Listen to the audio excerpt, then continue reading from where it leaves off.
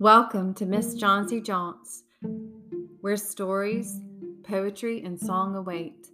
This is your space for goodness and imagination and joy. Sweet child, listen.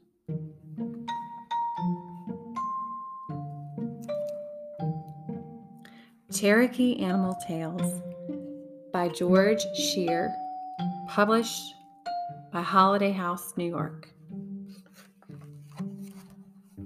How the Redbird got his color. A raccoon passing a wolf one day made several insulting remarks.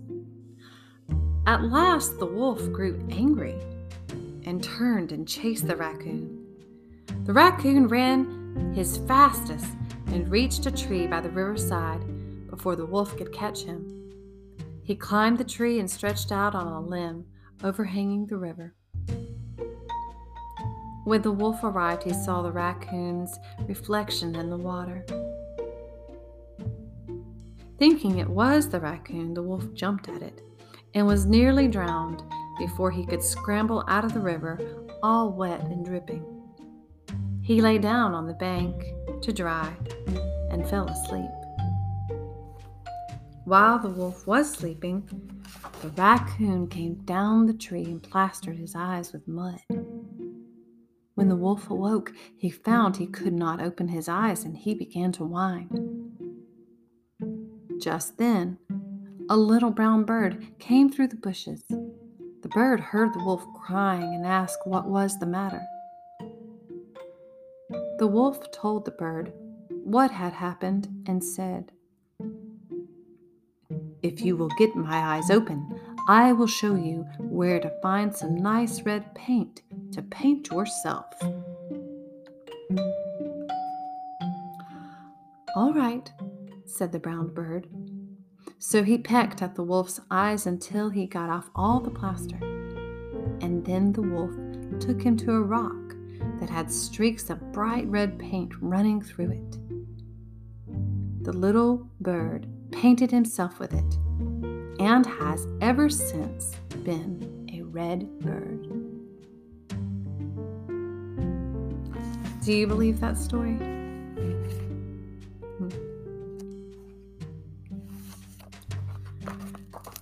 And now, a fable by Aesop. I don't know if you've heard this one before. This is called The Dog and His Reflection. And there's a moral to the story, so see if you can figure it out before I tell you what it is. A dog thought he was very clever, stole a steak from a butcher shop. As he ran off with it in his teeth, he crossed a bridge that spanned a small, still river. As he looked over the side of the bridge and into the water, he saw his own reflection, but he thought it was another dog. Thought the dog. That other dog has a nice juicy steak, almost as good as the one I have. He's a stupid-looking dog. If I can scare him, perhaps he'll drop his steak and run. This seemed to be, to the dog, to be a perfect plan. But as he opened his mouth to bark, he dropped his steak into the water and lost it. And the moral of the story is, be satisfied with what you have.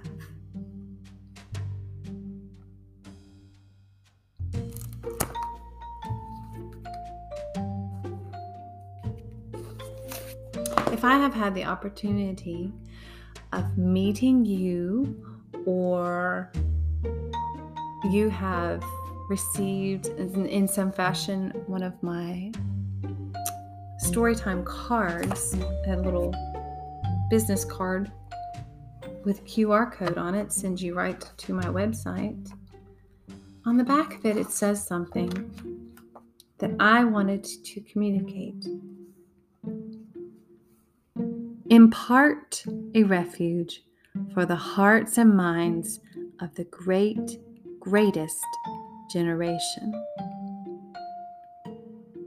This story time is intended to be a place of refuge for you and a place of bounty for you, of true beauty and of meaningful quality literature and stories. And since I am intending that this story time is for children, not very, very young children, but I would say middle-aged children, somewhere between 5 and 10 years old. And that is that follows along with my own family. They are the great-grandchildren of the greatest generation. My grandparents belong to what is called the greatest generation. And so when I say the greatest generation, that is to impart to you also this name, the greatest generation. Too often, children or even young adults are hearing negative things about their generation. And I think that we adults need to provide a good place, a positive place, a place of deep value and worth for our children, which is what I hope this place is for you. I intend it to be. And also to speak this over you. I intend for you, children, to be a great generation of citizens who are upstanding and who are able to look at the past and the present and the future and use the wealth of knowledge that we have to fill our lives, to build us up. And so I'm imparting that to you, the greatest generation. And what a sweet ode to the greatest generation, which is dear to my heart, of people who have laid a path for my parents and for me in faith and in all of their lives, in citizenship, in frugality, in deep abiding love. And I'm sure that you can look around in your life and see that too. So when I say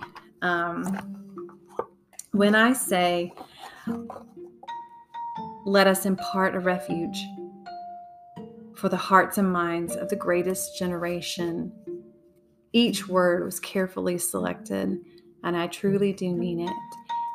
Thank you so much for joining me today. This was kind of a short reading, but I wanted to give an explanation of kind of the philosophy and my mission with this story time. And I'm going to keep going on, so join me next time. Thank you. Bye.